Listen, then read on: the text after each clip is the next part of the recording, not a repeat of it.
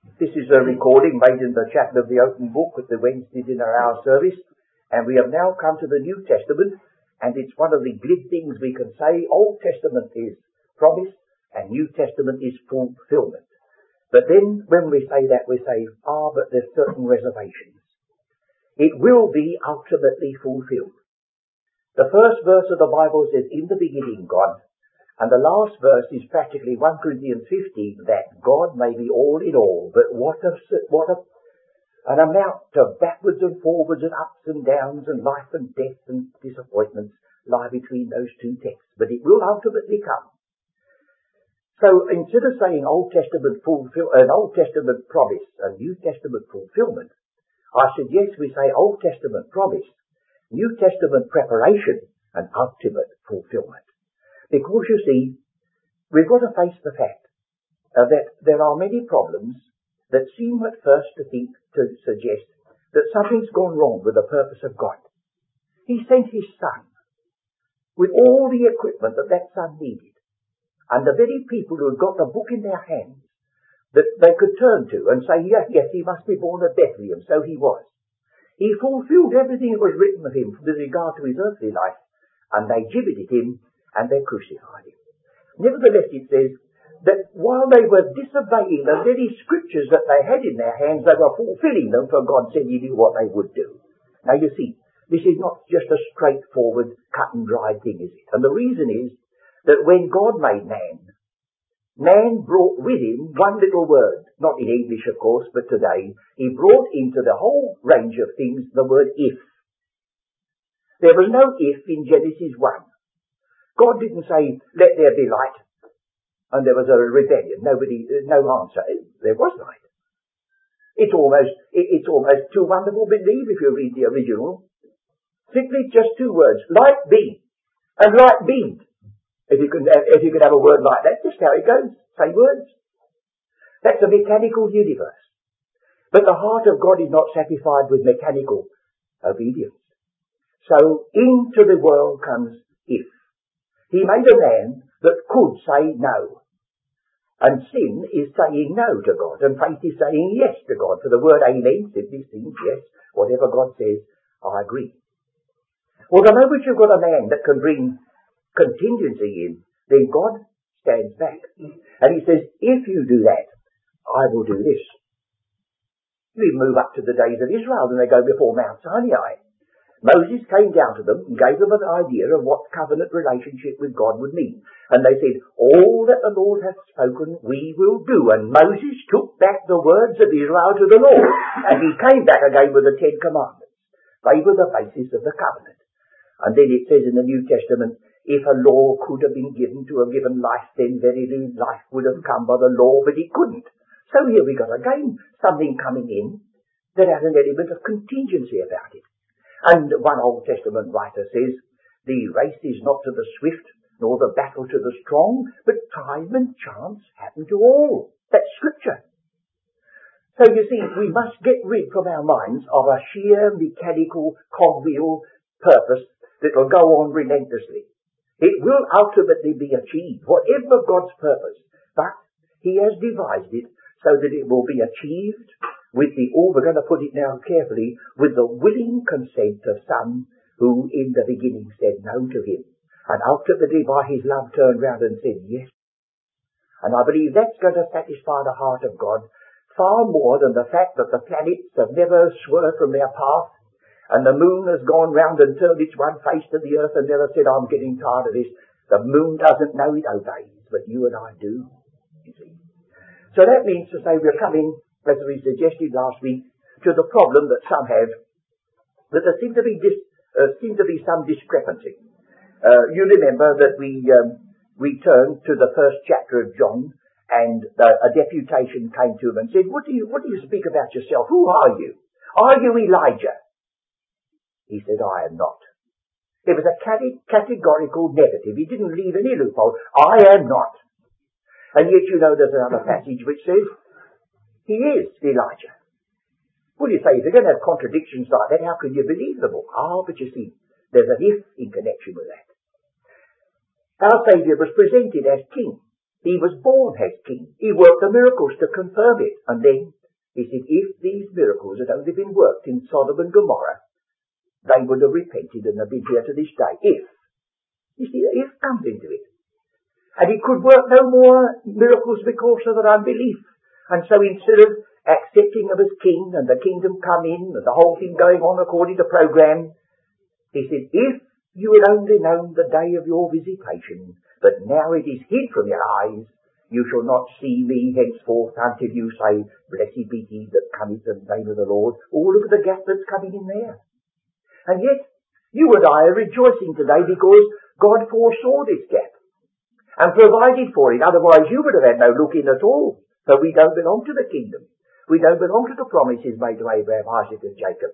So the more you look at this, the more staggered you are, and the more you feel like Agag, you've walked delicately, instead of knowing the whole thing from beginning to end. No.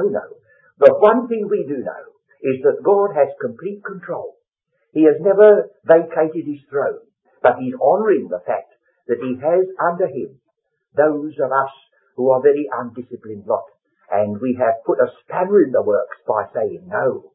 But he can take that out in his good time and overrule it to his glory. So if you will now turn with me to Luke's Gospel, chapter 1, where the birth of John the Baptist is recorded. There's some features in that I shall have to postpone until another time. You see, in verse 5, there was in the days of Herod, the king of Judea, a certain priest named Zacharias of the course of Abiah. I'm going to venture to spend next time we meet together on this word, the course of Abiah. Not that it's vitally important, but the only importance I think about these things is that our faith does not depend upon a dream or a poem or a vision.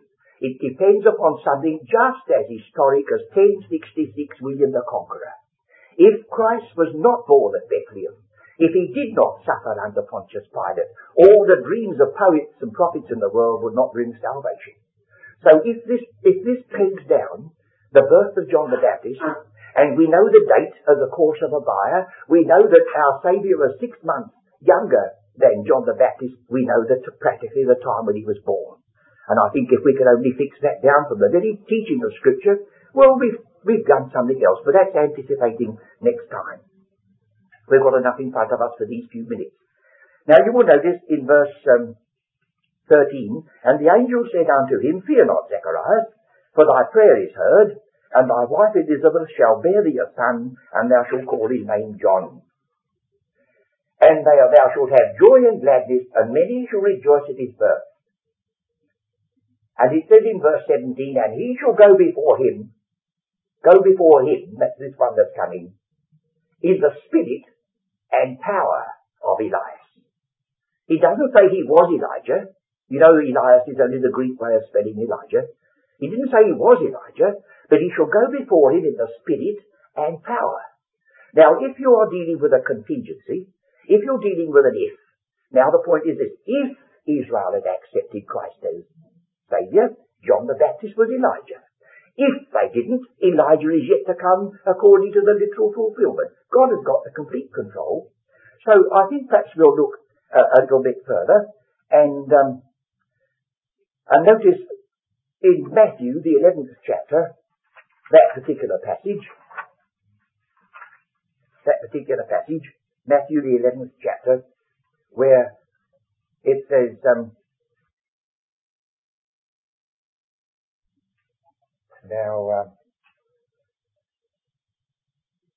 John has been in prison, and he sent a request to know whether he was beginning to get a little bit disturbed. Verse 2, now when John had heard in the prison the works of Christ, he sent two of the disciples and said unto him, Art thou he that should come, or do we look for another? So even John the Baptist was wondering why things had turned. He, the forerunner of the king, was in prison and practically knew that he was going to be executed. So don't condemn John the Baptist. John the Baptist was a forerunner of a king, and he's in prison. So he says, do we look for another? No, we're not looking for another, but you're looking for me the second time, as our Lord might have said to him. But he didn't say that. Well now, he said in verse 9, but what went ye out for to see a prophet? Yea, I say unto you, and more than a prophet. For this is he of whom it is written, behold, I send my messenger before thy face, which shall prepare thy way before thee. And then it says, verse 14, and if ye will receive it, now there's the point, you see, the word it is in italics. If you will receive, well, you must receive something. If you will receive the testimony that's been given you, if you will receive the historic fact that in the fullness of time the king was born at Bethlehem, if you will receive the witness of these miracles which have been performed, such a mighty amount of them that you cannot get away with it, and you become guilty of sin against the Holy Ghost by rejecting them, if you will receive it and those, then this is Elijah that was for to come. Then it says, verse 16, but whereunto shall I liken this generation? And here the Lord picks on that which has been true of all time, children playing. And children in his day evidently played the same as they do to this day. Or at least, I won't say that because I'm not sure what children do play with now. I suppose it's all getting to the moon and that, but at least I can go back to the early days and know that they played at weddings and they played at funerals. And one lady I know, she's now dead, she said she saw a little child standing flat against the wall down a little alleyway, and she spoke, the child said, I'm the first baby. And round the corner they were playing weddings. And she was waiting round the corner, she was the first baby. You see? They were playing at weddings. So he said to them, it is like unto children sitting in the markets and calling unto their fellows and saying, we have piped unto you and you haven't danced. We have mourned unto you and you haven't lamented. We've played at weddings and you don't like playing at weddings. We've played at funerals and you don't like playing at funerals.